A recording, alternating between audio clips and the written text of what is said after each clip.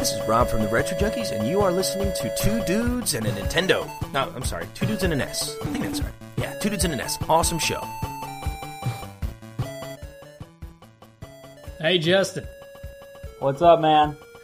Not much. Just playing some Boy and His Blob. That's a good game. It is, isn't it? Yeah. You want to talk about it for a little while? Let's do it, man. All right.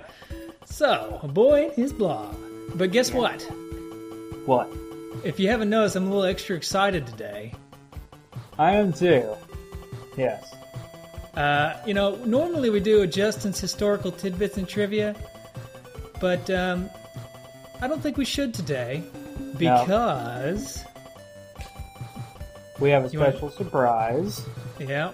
So we got the opportunity, the pleasure, the whatever.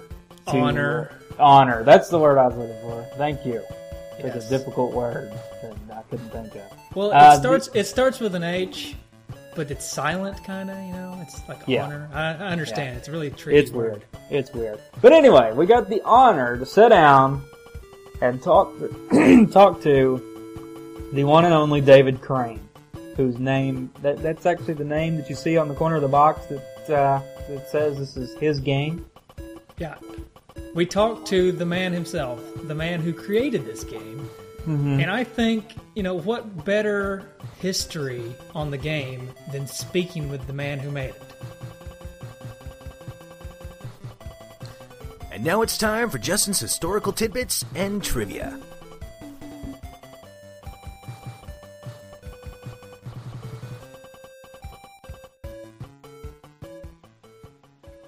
Hello, everybody. We have a special treat for you. On the phone with Justin and I is David Crane, the legendary David Crane. Of course, we're doing a show today about A Boy and His Blob, and David was the creator of A Boy and His Blob. So, David, we're really, really glad that you were able to join us, and we're very thankful that you took the time to join us. And welcome to our show. Thank you. I'm glad to be here. I guess I want to start out, before we get into A Boy and His Blob, I have just a few questions about just the NES in general and working on the NES and just the time period, because we're young and a lot of our listeners are kind of young. We're around 30, so we're in the late 20s, early 30s. A lot of us were young around the time, but what was the culture like at the time when the NES was coming out? I know we had just had a scare with the video game industry a little bit earlier, and I was just kind of wondering what the culture was like around that time. Well, as you say, the video game business really began in Silicon Valley with Atari as the big guy, and a lot of other smaller companies or smaller attempts at video games. But Atari was kind of the leader, and the video game business boomed. There was a huge growth in the early '80s, and it grew so fast that what happened was a number of companies came into being to attempt to capitalize on the video game business. My co-founders of Activision and I were really the first. We created the first third-party developer of video game cartridges. A first-party game is made by the same company that makes the hardware console. So Atari made first-party games for the Atari 2600, and Mattel made first-party games for the Intellivision. What we did at Activision was we were the first company to do third-party development. So we made games for the Atari, we made games for the Intellivision, and we watched the game systems as they came out, and when they got big enough to make sense, we would then reverse engineer their hardware, figure out how to make games, and then make games for them. And Activision's success was meteoric, to say the least. And other people looked at that and said, hey, I can do that. And they didn't really realize that it's not a simple matter of just putting a couple programmers in a room to make a video game. Video game is both left and right brain skills required. You have to be artistic and creative and highly technical. And so a lot of companies started up, and they tried to hire game designers and programmers and pretty much failed. And so there were hundreds of horrible games made on the system. and that caused the crash in the early 80s of the video game business, say 84, 85, somewhere in there. Then Nintendo sees this, and they have this little game system they call the Famicom in Japan, and they realized that the problem that caused the crash was too many people making too many games without any quality control. So they put a patented chip inside their cartridge that they controlled, and you couldn't make games for their system unless you licensed the patent for this little chip. And by doing that, they could control the output of video games for their system. So they set in place all sorts of very restrictive rules of we approve the game concepts you're working on, we approve the games, we score the games. If they don't make a certain score, you can't put them out, and really very heavy-handed control in an attempt to protect against another crash.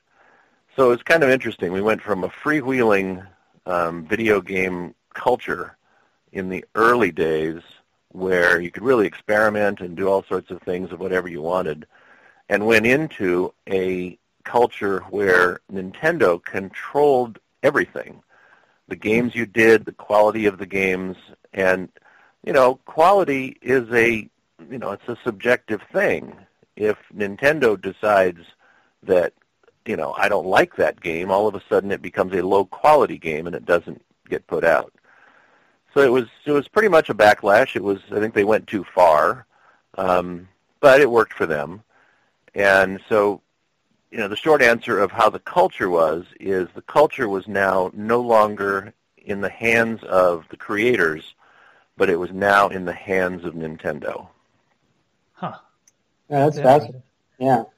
You kind of touched on it a little bit. My next question was going to be about Activision, because I know you're one of the co-founders of the first third-party development company. Can you tell us a little bit about how that came to be? I mean, what spurred that? Well, that came largely due to Atari falling apart, I have to say. I worked with Nolan Bushnell at Atari, and Nolan, people fault him his ability to operate a company or run a company, but as far as ideas, he was the tops. He basically would look at something, and if he could describe it as neat, that was his word. His four-letter word was neat. And if he saw something, he said, that's neat, he would put money behind it and get it built. And but Atari grew, and Atari got sold to Warner Communications, and they tried to make it corporate, and they brought in management that didn't know anything about video games, and they thought that was going to be okay. And the place was pretty much falling apart around us. And the apocryphal story was one day Atari marketing circulated a memo of the top 20 selling game cartridges of the previous year.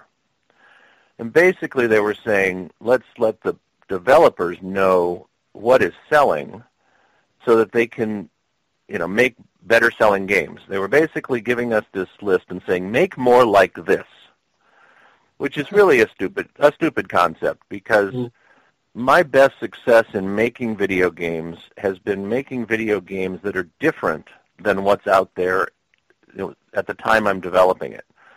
There were all sorts of space games, and I was so sick of space games. I mean, I did a space game, and then there were a bunch of space games. Then I got sick of space games, so I did a sports game, and then everybody started doing sports games. So since it's a year before, from the time I started to develop a game, it's at least a year before it's seen in the market. What you really have to do is predict what are people going to want to be playing next year, not what are people playing this year or what did they play last year. So it's kind of a stupid concept, but the marketing sent out this memo. And the four of us who ended up founding Activision, we worked together, we lunched together, and we looked at this memo together, and we said, hey, wait a minute. 60% of the sales on this list were the games made by the four of us.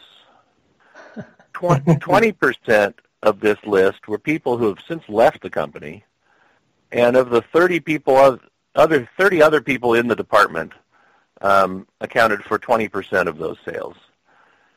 And it was kind of an open secret that Atari had sold $100 million worth of video game cartridges the previous year.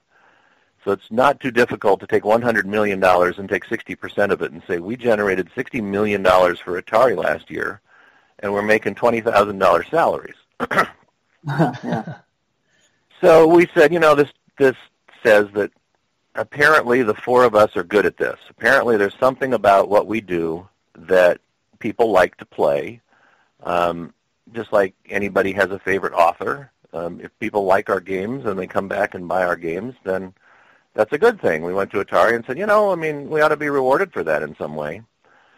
And we had a meeting with the president of Atari at the time and had this discussion with him, and he looked us in the eye and he said, the person on the assembly line who builds the cartridges is important too, because if he didn't build them, we couldn't sell them. So as far as Atari is concerned, you're no more important than the person on the assembly line who assembles the cartridges. Oh, wow. So we came out of that meeting, and the senior vice president who was in there looked us in the eye, and he said, it's been nice knowing you, because it was pretty clear that that kind of a statement doesn't fly with creative people, and that became the founding of Activision. Huh. You kind of touched on it a little bit, but that kind of segues into another question I kind of had. You and your group of guys that you're kind of mentioning, you kind of pioneered getting developers noticed as well, didn't you? I mean, weren't they, like you said, they were kind of just seen as assembly line workers, and then all of a sudden your names are appearing in the credits and they're appearing before the titles of the games and that sort of thing? Yeah, that was a founding principle of Activision. It came about for a couple reasons. One, if people like our games, then like the author of a book, we might as well be credited as the authors. And that's not necessarily a bad thing for the company either. If somebody looks for the next David Crane or Steve Cartwright game, then it's good for sales as well. And the person that we got together with as the CEO, Jim Levy of Activision, had just come from the record business where they did give credit to artists. And so it was real easy for him to see the marketing benefits of it. So yeah, it became a founding principle that these creations, are creative works by an author, and the author should be credited. Now, it was easier back then because it was a one-person project. On a game like Pitfall, I drew every pixel of art, designed the concept, wrote the sound effects, drew every background, wrote every line of code, play-tested every movement of the joystick. It was a one-man, one-game project. So it was very easy to put my name on it. It became more difficult when there's 100 people on the project later. Right. Well, talking about A Boy and His Blob, I want to get into the discussion about the game. I just want to know how you came up with the idea for A Boy and His Blob. It seems kind of crazy, like a crazy idea, of course, in a good way because it works. But I heard that Herculoids was kind of an inspiration. What's the story behind A Boy and His Blob? Well, no drugs were involved. And yes, it was kind of a crazy idea. And certainly I'm of the generation where I grew up watching Saturday morning cartoons when they were good Saturday morning cartoons. Can't imagine what kids do these days, I guess they've got the internet. For example, the running across the heads of the alligators in Pitfall was inspired by the intro to a cartoon called Heckle and Jekyll, where the two talking magpies would run across the snapping jaws of alligators. And, those kinds of things have their influences in the games that I've done. And in A Boy and His Blob, I remembered the Herculoids, which had two blobs. One was called Gloop, and the other one was smaller, called Gleep. I don't know if they were related. But anyway, at the the age when I was watching those cartoons, very impressionable, the idea of having a sidekick that is a shape-changing, blob is pretty powerful. I mean, all the things you could think of that you can't do that character could do for you. So, yes, I was thinking of doing another adventure game similar to Pitfall, and I wanted to make it a tool-using adventure game, but I hated the inventory screens that you have to go to, or the 10 button presses you have to memorize to be able to switch from one weapon to the other or one tool to the other. And so I thought about this shape changer. And after that, I can't really tell you how it all came together. I mean, shape changer, I don't know why jelly beans, just why not? When you're thinking of these ideas, you just say, okay, well, feed him a jelly bean, and he changes shape based on the flavor. And then, of course, that built the whole backstory of being from Blobolonia and eating too much candy and not having vitamins. And, a lot of that stuff just kind of comes as you're going in the development. But I just found it kind of cool to have this sidekick that, what games had a sidekick where if you lose him, you lose the game? I mean, you got to use him, so you got to keep him around. You got to protect him in some ways. And then he became the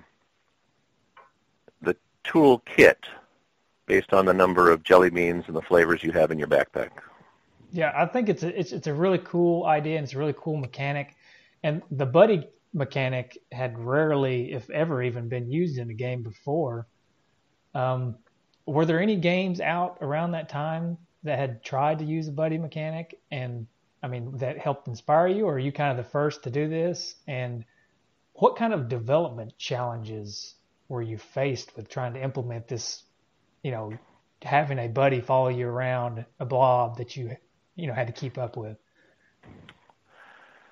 Well, there were a number of challenges, not the least of which was Imagineering, Gary Kitchen's company, had been doing development for the NES. They were, I think, the first licensed developer. Well, they were one of the early licensed developers, and then they became the first Nintendo licensed publishers, or one of, when they created Absolute Entertainment, which was just a brand name for that company.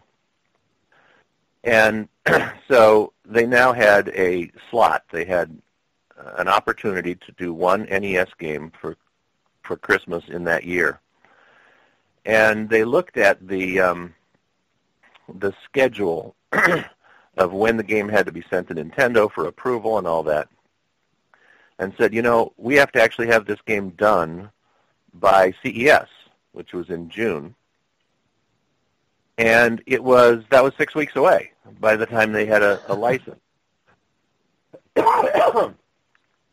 So I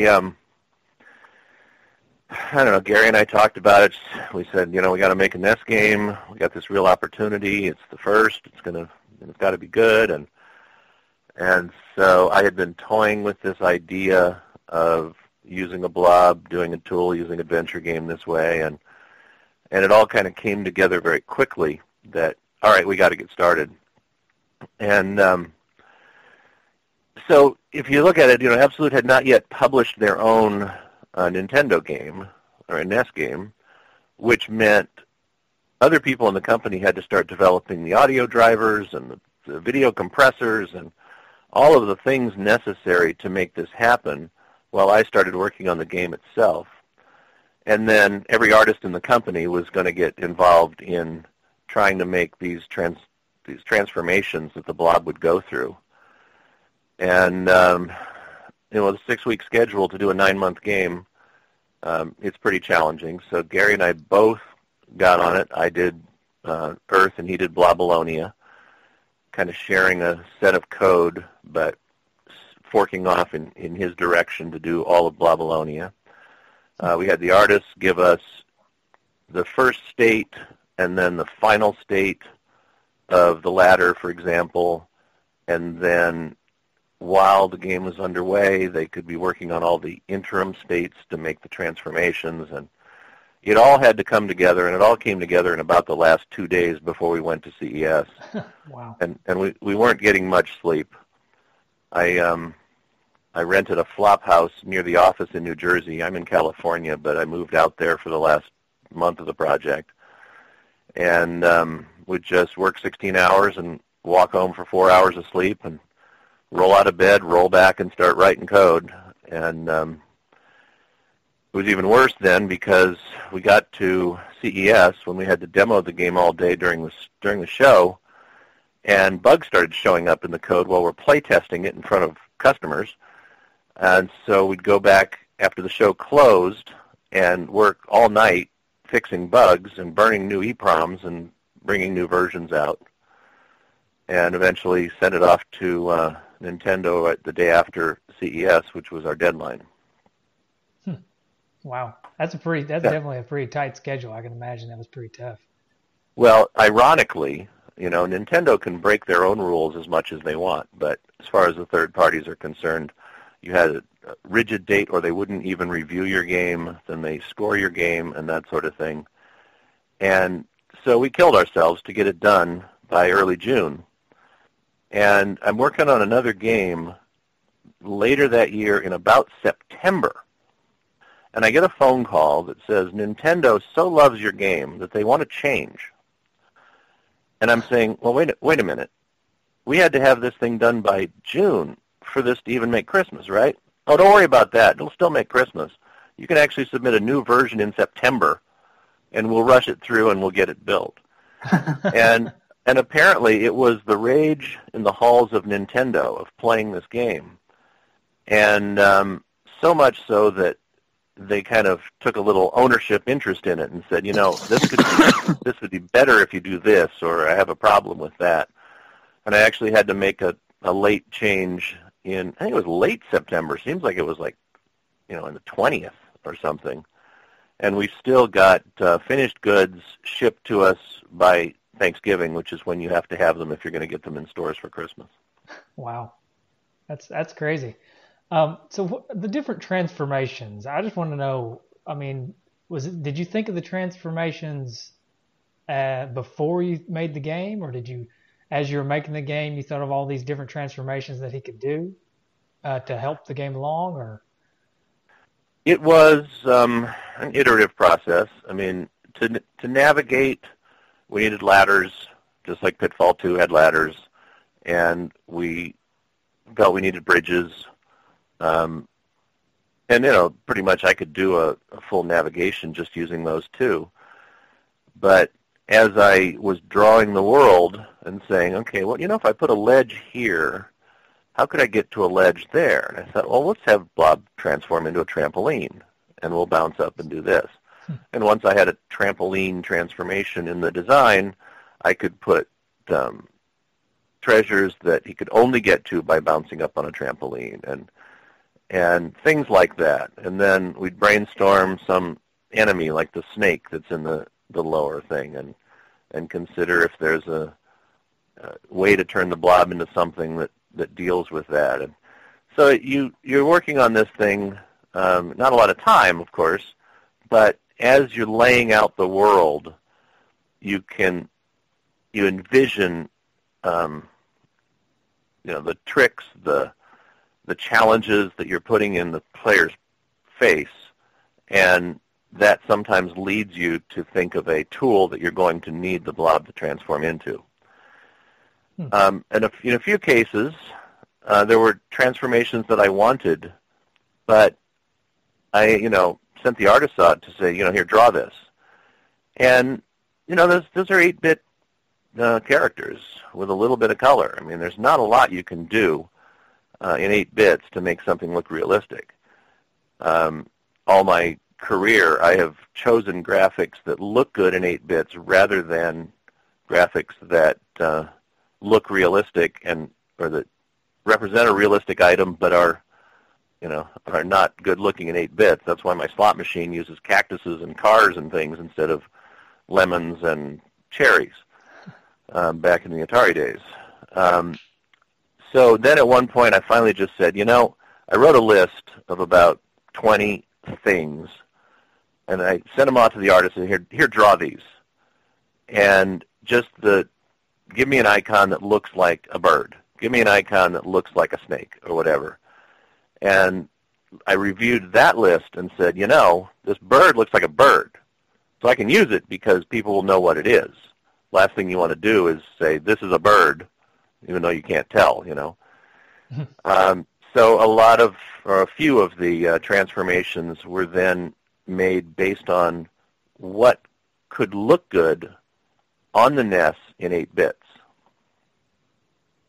That sounds like a good idea. Did you have a favorite transformation that you did? I don't know. The ladder was fun. I liked the ones that extended, like the ladder and the bridge. Otherwise, the hole was useful, obviously. Mm-hmm. The ability to turn the blob into a bird and have him fly up to where you are after you've bounced up on the trampoline or whatever is kind of fun, because now you had to be thinking not only how do I get up there, but how do I get the blob up there with me? And, things like that. They were all fun. How about, was there any that you wanted to include but didn't get a chance to? There is the story of the wall. At one point, I had created a brick wall, which was, ironically, it was the exact brick wall out of Pitfall 2, or not, of Pitfall, the subterranean cavern of Pitfall. But then the brick is a brick. I mean, it's 3 pixels of red and 1 pixel of white. But but anyway, I had a grape-flavored jelly bean that would turn the blob into a wall. And the pun there was the Grape Wall of China. And that would block things like, I believe that was one of the things that you could attack the snake with. And he would bounce off of it and change his pattern. But in the last minute, in that September change that I was telling you about, one of Nintendo's biggest problems was one of the executives in the office lost his blob and decided that was a bug. I mean, it was really part of the game, making sure that you don't lose your blob.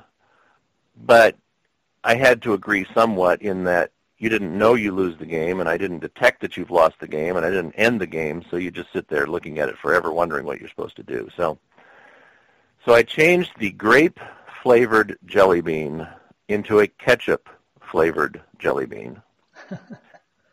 And ketchup is a pun for catch up.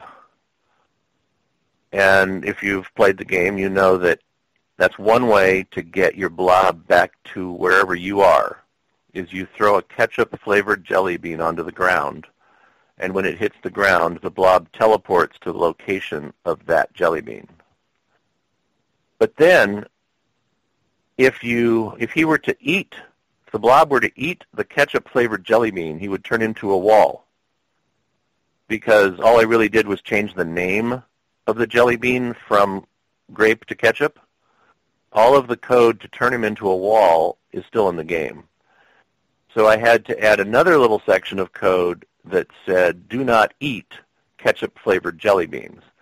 And you will notice that if you try to throw him a ketchup-flavored jelly bean, he scowls at you and refuses to eat it. Yeah, that's cool. I just have just a couple more questions.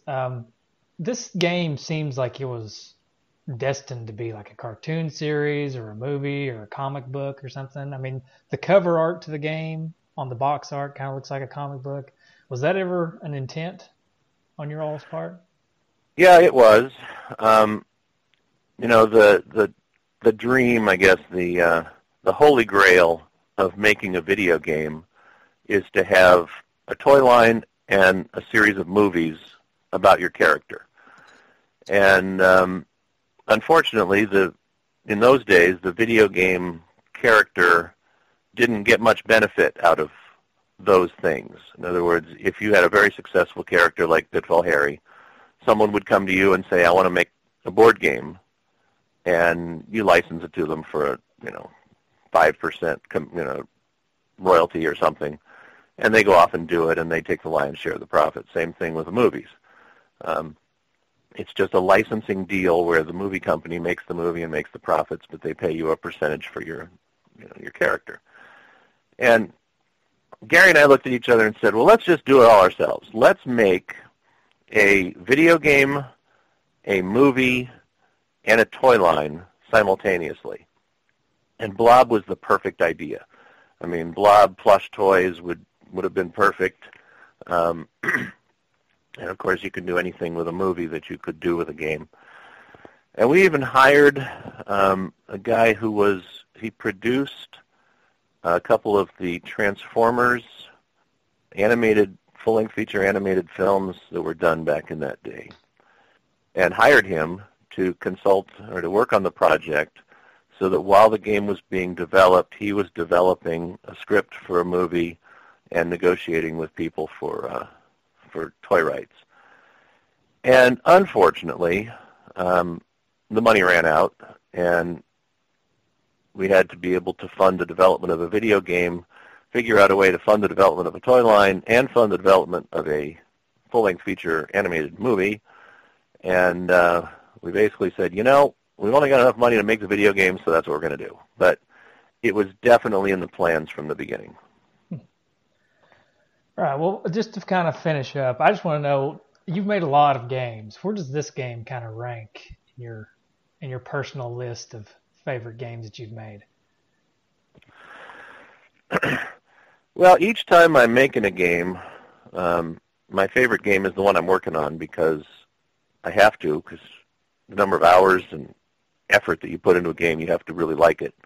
Right. And then when I look back on games, every game that I've done has something cool about it, because I thought of something new in this game, and I did something really technical in that game. So, I could take any one of the games that I did and say, oh, you want to know what's cool about that game, and those are the things that I'm proud of. The things that I'm proud of are the things that are inside that I would have to explain to you. In other words, you don't even notice necessarily as a game player. But Blob was a lot of fun. A lot of things that I wanted to do, and I got it done.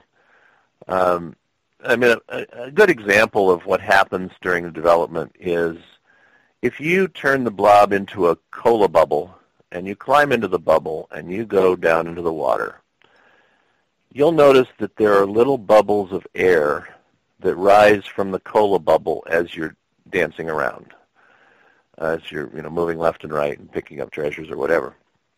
And it was midnight, 3 days before the game was due. I had a list of things that I had to finish in the next 3 days that was absolutely insane. But I'm looking at this, and I said, this thing isn't an underwater bubble unless there's air bubbles coming up out of it. So I woke the artist up. I said, draw me a bubble, and I made the sound effect for the little bubble popping, and about 2 hours later, I had bubbles rising from the bubble and popping. And it's just those little details that, even faced with an insane deadline, if you want to make a good game, you've got to leave room for those. You've got to say, it's cool enough, I'm going to take the time, I'm going to lose 2 extra hours of sleep just to have it in there. And a Blob had a number of those neat little features, even given as bad a schedule. Yeah, that's really cool. It's nice that, I mean, you can see that in other games that you've made as well, that you put the nice little touches. Like, I know we're not talking about Pitfall this episode, but the fact that the animation on Pitfall, Harry, when he's running, actually looks like a guy running from that, that old of technology, old of hardware. I think that's just really cool. But I guess just to finish up, what are you doing nowadays? I mean, can you tell us something about what you're doing? I mean, are you still in the games industry? Well, I haven't made a game in the last 18 months or so. The cost of making games has gotten so big, and it's so difficult to raise enough money to put professional people on the team that it's just more effort than I want to go into these days. I mean, I used to try to keep track of the account of my games, and the last time I counted, it was right around 100, because I did a number of casual games for online, and recently I did some games for MTV, and 100 games is a lot. There's a lot there. What I'm doing right now is a lot of less interest to your listeners than the video game stuff. I am working as an expert in patent cases where somebody got a patent in 2004 for something that was done in the video game business 20 years earlier. And, people come to me and say, can you show me where this was done in the video game business as prior art to a patent, that sort of thing. And the primary reason I'm doing it is, you'd be amazed, but if I went out to get funding for a video game, someone who's funding a video game would rather give money to a 25-year-old kid out of Stanford who's never done it before than someone with the experience who's done it for 100 years. And yet, in the expert witness field, the more experience you have, the more valued you are. Right. So Well, it's nice to be valued. yeah, that makes sense, though. It does. Well, Well, David, the part about him having experience for right, the patent right. makes sense, yeah. No, the part about the 25-year-old kid doesn't make sense, no. But the Yeah. patent part does. Yep. Well, we really appreciate it, and I'm glad you took some time out of your day. I know it's a Saturday for all of us, but we do really appreciate you coming on. This has been a great interview and a great opportunity for us, and we thank you a lot. Well, as I said, I enjoy talking about the old days, so just call me again. You want to go over another game. Hey, that sounds Great. good. Great. All right, thank you, David. Thanks. All righty. Bye. Okay, bye.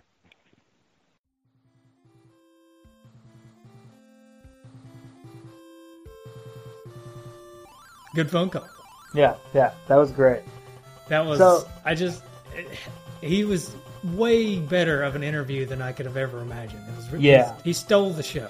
When when you have interviews with people, you're concerned about what they're going to say. And, there was no prep in this. We didn't send them an email and say, here's what we're going to ask, here's what we're going to talk about. It was just all just on the fly.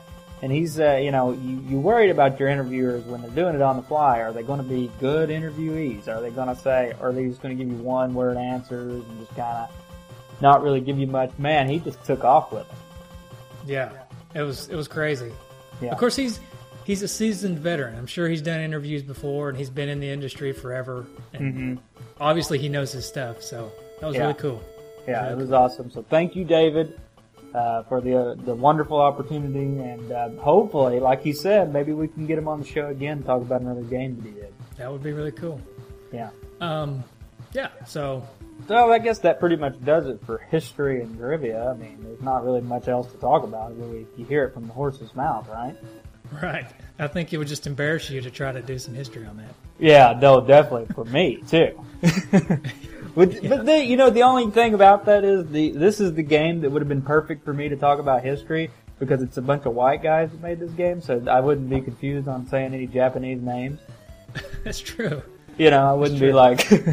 Hopefully, I wouldn't stumble on David Crane and Gary Kitchen. I don't know. Maybe, I don't know. Okay, Mike. Actually, were you able to find this game? And now it's time for Michael's quest to find the cart. Yeah, this is one that I've had since I was younger. One of those boring old stories. I had it when I was a kid, but the interesting part of this story is I lost it. I don't even know what happened to it. Anybody who's out there who collects games and who had games when they were a kid, they know this story. You had these games. You remember playing them as a kid. You know you didn't sell them, but then when you dig out your collection out of the attic or the closet or wherever it's hiding, the game's gone, and you have no idea what happened to it. Well, that's what happened to me. So I had to go back out and buy it again. Yeah. It's not hard to find, so I just went out and bought it. But Yeah, that actually happened to me with another David Crane game that we've already talked about, actually, with Ghostbusters. I had it as a kid. I don't know what happened to it. Maybe a ghost got it. I don't know. probably. But then I had to buy it again off eBay a few years later. Gee, I wonder what these guys have to say about the game. But yeah, this is a good game. You know, it's kind of a weird game. We didn't really talk. Well, we kind of alluded to it with the conversation with David. It was it almost kind of felt like Pitfall in a lot of ways. I played this game before I probably played Pitfall. I did too. So, you know, it does, you can tell that it's made by the same people, I guess, when you see it. And it's not a bad thing at all. I think Pitfall is a great game. Well, Pitfall is like one of the games of all time, you know? Yeah. Mm-hmm. It's a legendary game. And to mirror kind of the style a little bit of Pitfall is definitely not a bad idea. Right. I don't think that you get more, you know, when you're designing games, and you know, David kind of talked about it. When you're designing games, you really want to have that originality, and that's something that me and you have talked about, Mike. Is, you know, games today not having originality. You know, it's the new Madden, the new Call of Duty, Call of Duty 68. You know. It's just like you're redoing the same game. Yeah, it's a different level. And I'm not even saying that they're bad games. There's just not that many original ideas, I think, anymore. I mean, yes, I know that there are original ideas out there. Don't get angry and send me hate mail saying that I'm a fool or something. But, you know, it just feels like back then, you know, there was more originality. And it's interesting to note when he was talking about the kind of freewheeling days of of Atari versus Nintendo, kind of put the hammer down and were more strict on their games, which, for better or worse, I mean, one way it worked, and we've got a lot of great games out of it, but then you also have to think in the back of your mind what games were shelved because Nintendo didn't approve. Right. You know, I can't say that there was a lack of a lot of good games for Nintendo. You can't really say that because there were a lot of good games. But at the same time, you do have to question what would have been, or how games would have been different if Nintendo didn't have that final say on what was going to be published. Yep, that's a good point. Well, this game itself, though, when I was younger playing this game, I don't know what it was, but it's another one of those games. The people out there are going to think I'm just the dumbest kid ever. This is enough. I feel like I say this about every game, but this is another game that just completely went over my head. I had no idea what I was doing. Yeah. I knew I could throw jelly beans. I knew I could change the jelly beans. I knew the jelly beans changed the blob, but I really had no idea how to make that work for anything. There's a lot of elements to this game. You know, and the shape changing of the blob, learning the shapes, what the shapes do, what the jelly beans do. It can, I guess, be a little more daunting than like Pac-Man, where you just eat circles. You know. Mm-hmm.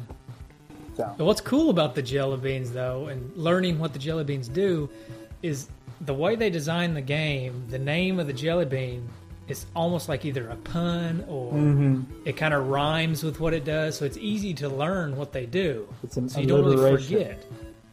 It's a what? An alliteration. Yes. Like the tangerine jelly bean is the trampoline, you know? Yeah. Or I guess it was the cola jelly bean makes bubble. It's a bubble, like a cola bubble that you can climb in. I mean, they all make sense. I think it's really cool. The cinnamon jelly bean turns him into a flamethrower because cinnamon's hot, you know. Yeah. And well, you know, the one that didn't make it on, what David was talking about, the grape wall, the Great Wall of China. Yeah, that's pretty good. Yeah, that was cool. Yeah.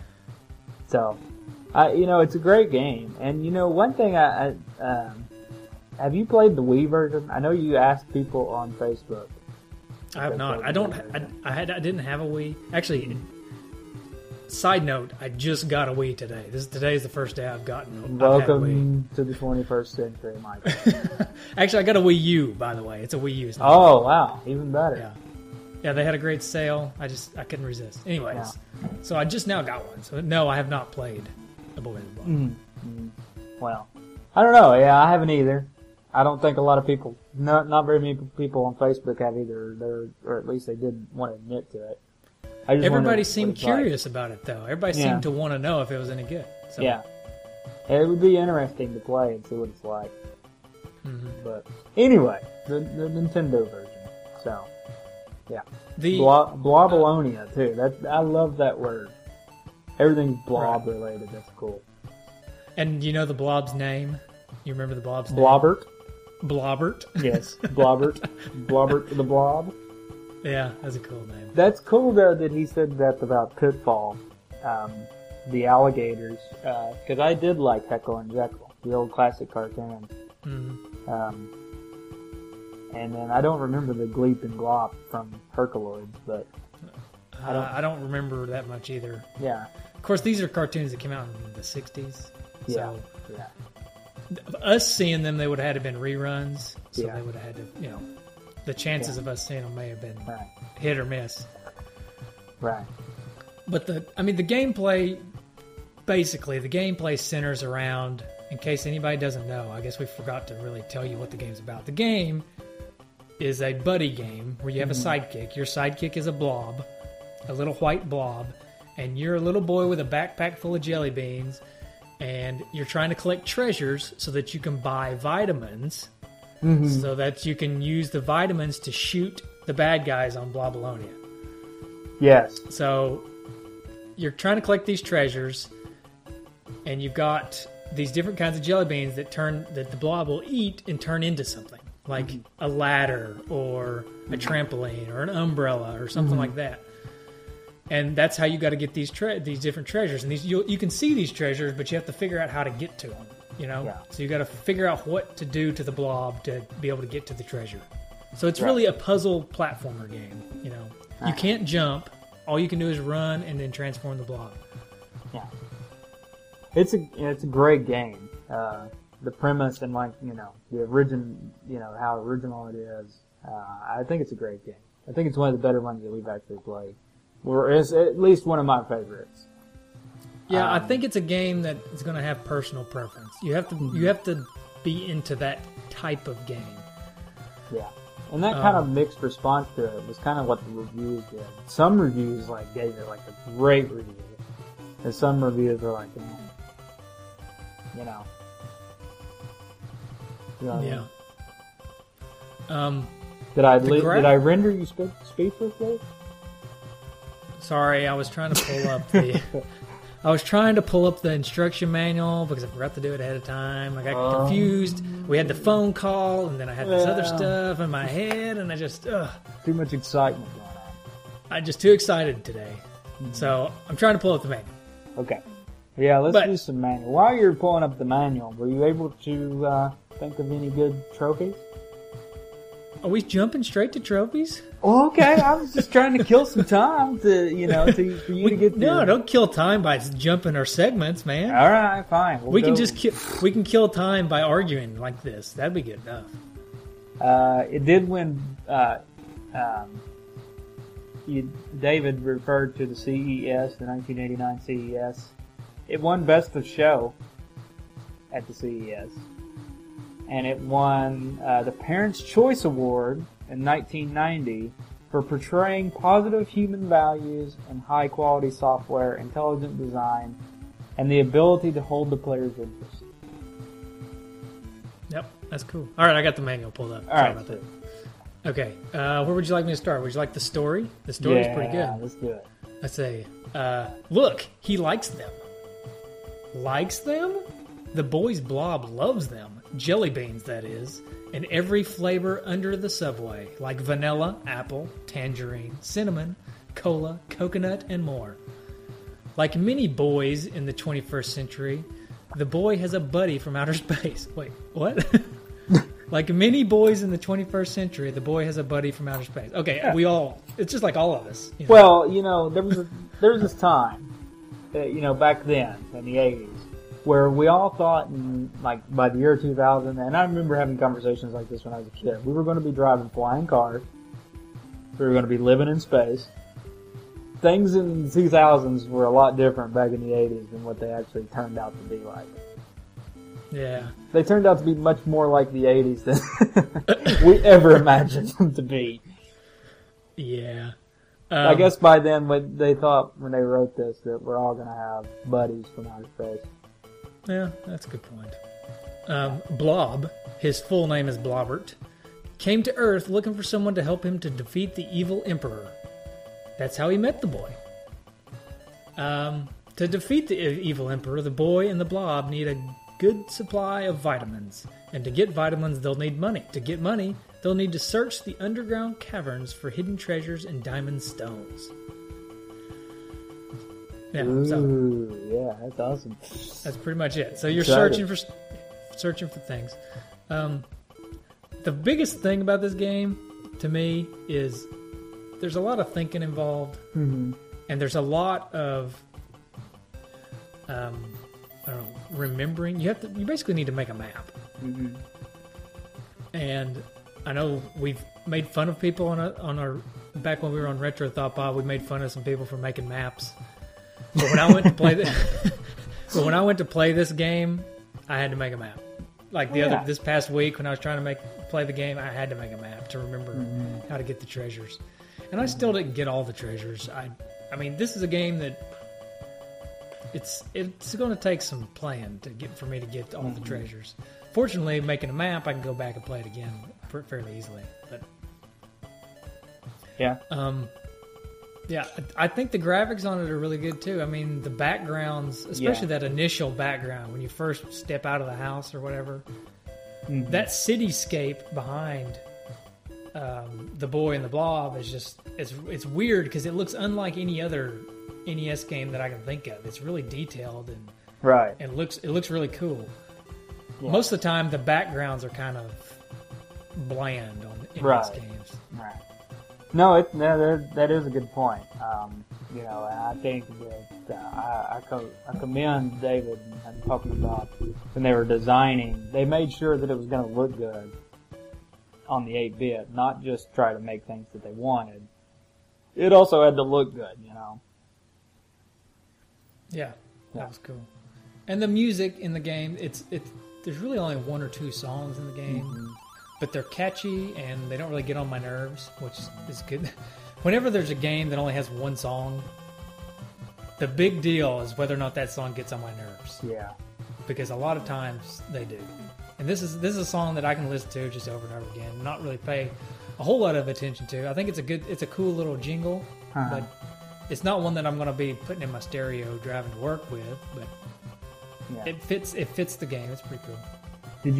There was a composer in this game that composed the music, and his name was Mark Van Heck.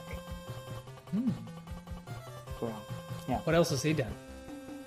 He does. I can't find much on him, so maybe if the listeners know anything about Mark Van Heck, or maybe Mark Van Heck is listening. I don't know. Maybe that was something we should have asked David. Yeah, what's Mark Van Heck doing? What's he doing right now? He's like, well, he's actually at my house. You want to talk to him? Yeah. I don't know. What else? Do you got anything else to say about the game? I mean, just basically, it's a game to play if you like thinking and figuring out puzzles. It's not a game to play if you want to run and jump, and shoot people, and all this kind of stuff. It's really more kind of like a point-and-click adventure, but it's simplified to the point where you don't have to worry about all these items and stuff in your inventory. You just all you got to worry about is the blob and having jelly beans for the blob. Right. Well, the listeners can rest at ease. I did find where Mark Van Heck is. He did a lot of games for Absolute Entertainment, actually. He was involved in, or as part of the composing, the music. He was involved in the Ghostbusters 2, A Boy and His Blob in the Rescue of Princess Blobette for Game Boy. He did The Simpsons, Bart vs. Space Mutants. Oh, that's cool. I like the music in that game. He did Home Alone. He did Barbie. He did Jordan vs. Bird 101. Jeopardy. It's too many to read off here, but it's pretty amazing. He's done a lot. And a lot of it has been with associated with games that David Crane was also. I think Home Improvement, Power Tool Pursuit for the Super Nintendo. I think David Crane was involved in that. So yeah. Nice. So yeah, okay. Okay. Yep, sounds good. I'm gonna have to go buy some jelly beans after this. That's what I was thinking, man. I was thinking earlier today, and this past week I was playing the game. I was thinking, man, I want some jelly beans. It's odd that this has come up. We played this game this week because my daughter actually got some jelly beans from as a gift for Easter. And she doesn't really care for them, so I've been eating them. Nice. And they're Russell Stover jelly beans. I think Russell Stover jelly beans are like the best ever. Are they chocolate? No, they're just like jelly beans. They're just really good. Do they have a Welcome to ketchup Two Dudes in flavored- an S, sponsored by Russell Stover. Do they have a ketchup flavored jelly bean? I don't know. Not in this bag. Okay. All right. Retrofitted trophies. Okay, so now you can take us to the trophies if you want to. Did you make any trophies for this game?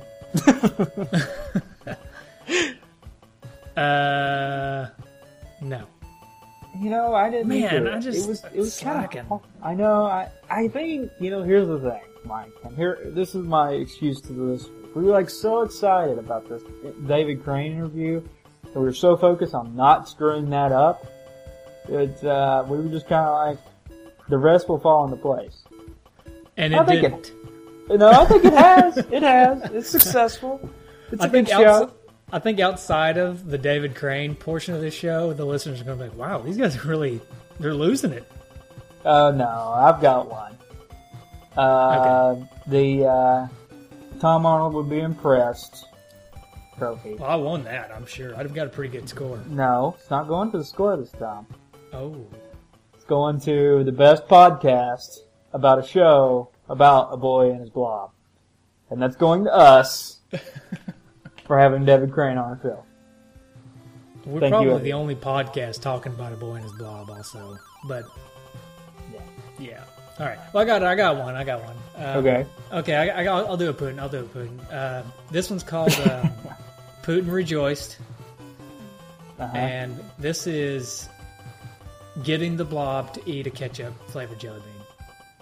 Oh. It's impossible to get because the blob won't eat Yeah. it.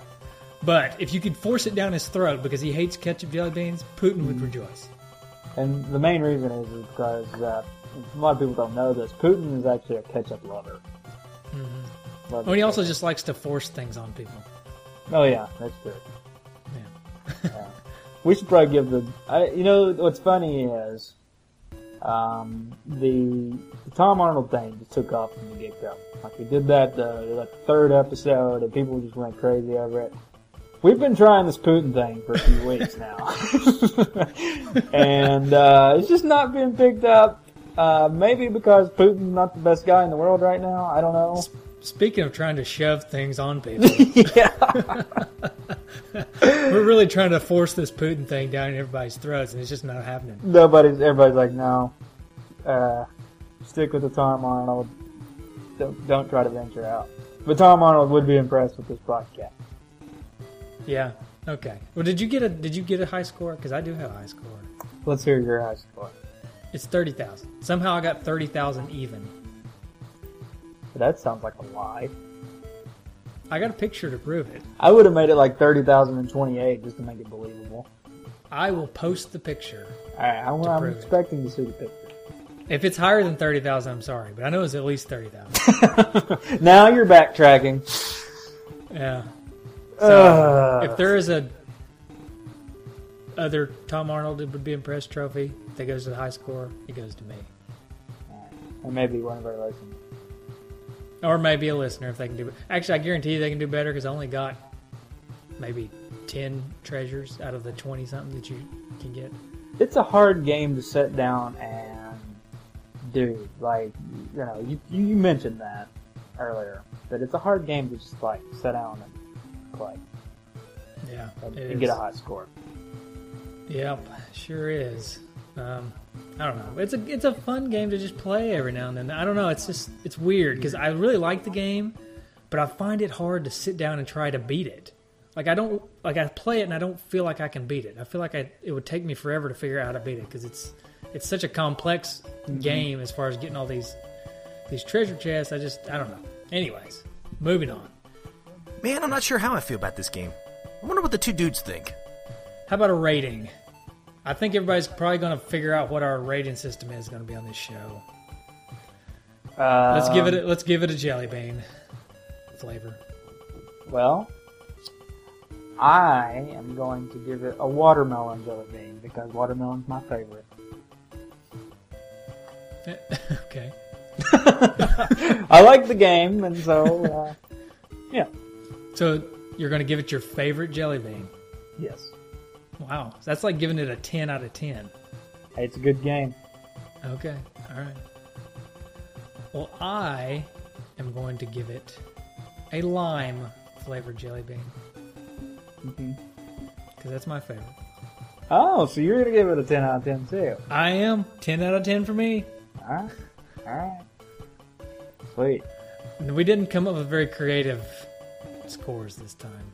No. Well, I'm telling you, man. I'm telling you, we got so distracted by this interview. People aren't going to listen anyway. They're going to listen to the first 30 minutes of the show, 30, 40 minutes, whatever. We talked to David Crane, and they're going to be like, okay, these idiots are talking now, so I'm going to turn this off. Yeah, so nobody's listening. Anybody who's listening at this point, wow. Yeah. Wow. Congratulations. Yeah. That's quite the accomplishment.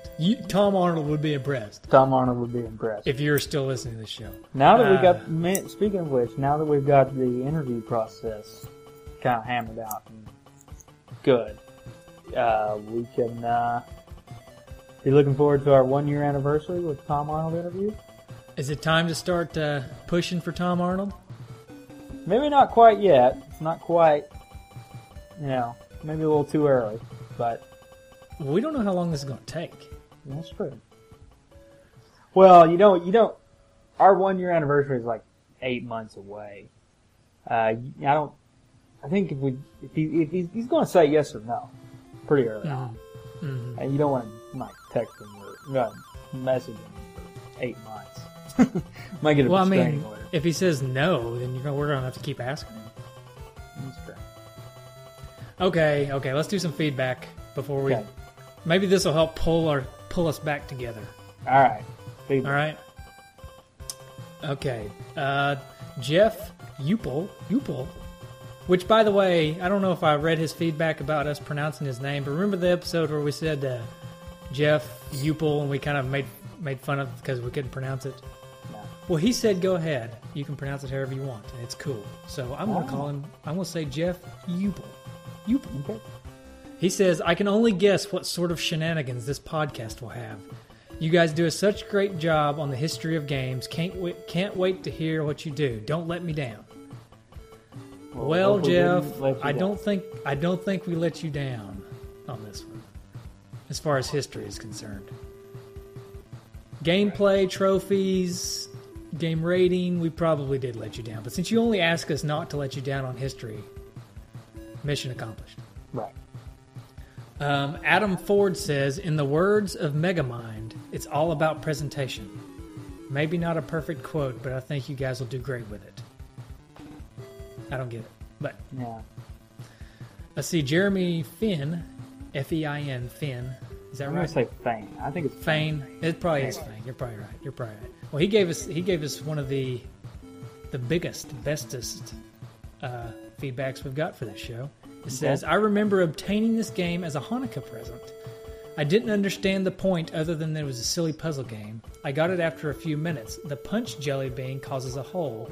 The apple turned the blob into a jack, so on and so forth. It was weird when the boy ran at times, it would turn into Wile E. Coyote running off a cliff and trying to run back to solid ground. Not to mention the boy's morality. No power meter. When he died, the blob frowned because he lost a friend or no more jelly beans. Yeah. This game has pros and cons. Cons, no map, too many pits, not too many things to battle, a crappy boss fight. Pros, something ambitious but memorable. He says he owned the Game Boy version and the Wii. He wishes there was more than just puzzle solving and more challenges. Still, it has cult status. He gives it 2.5 bags of jelly beans. Oh. Out of how many bags? I don't know. I'm going to 3. assume 2.5 bags out of 3. Yeah. That only makes sense. Yeah. All right. So that was good feedback. Yeah. He does bring up some good points. A map would have helped. Mm-hmm. Of course, I just made my own map on some graph paper. Mm-hmm. But I never made it far enough to get into a boss fight, so I don't know what he's talking about. Okay. Okay, that's pretty much the show. So yeah, check us out on nesdudes.com. We've got some write-ups on the shows, and you can find all of our shows there. And of course, like us on Facebook, follow us on Twitter, and review us on iTunes. We greatly appreciate that. We didn't get any new 5-star reviews. I'm a little disappointed. Yep, but if you do give us a 5-star, we'll read it on the show. So remember that.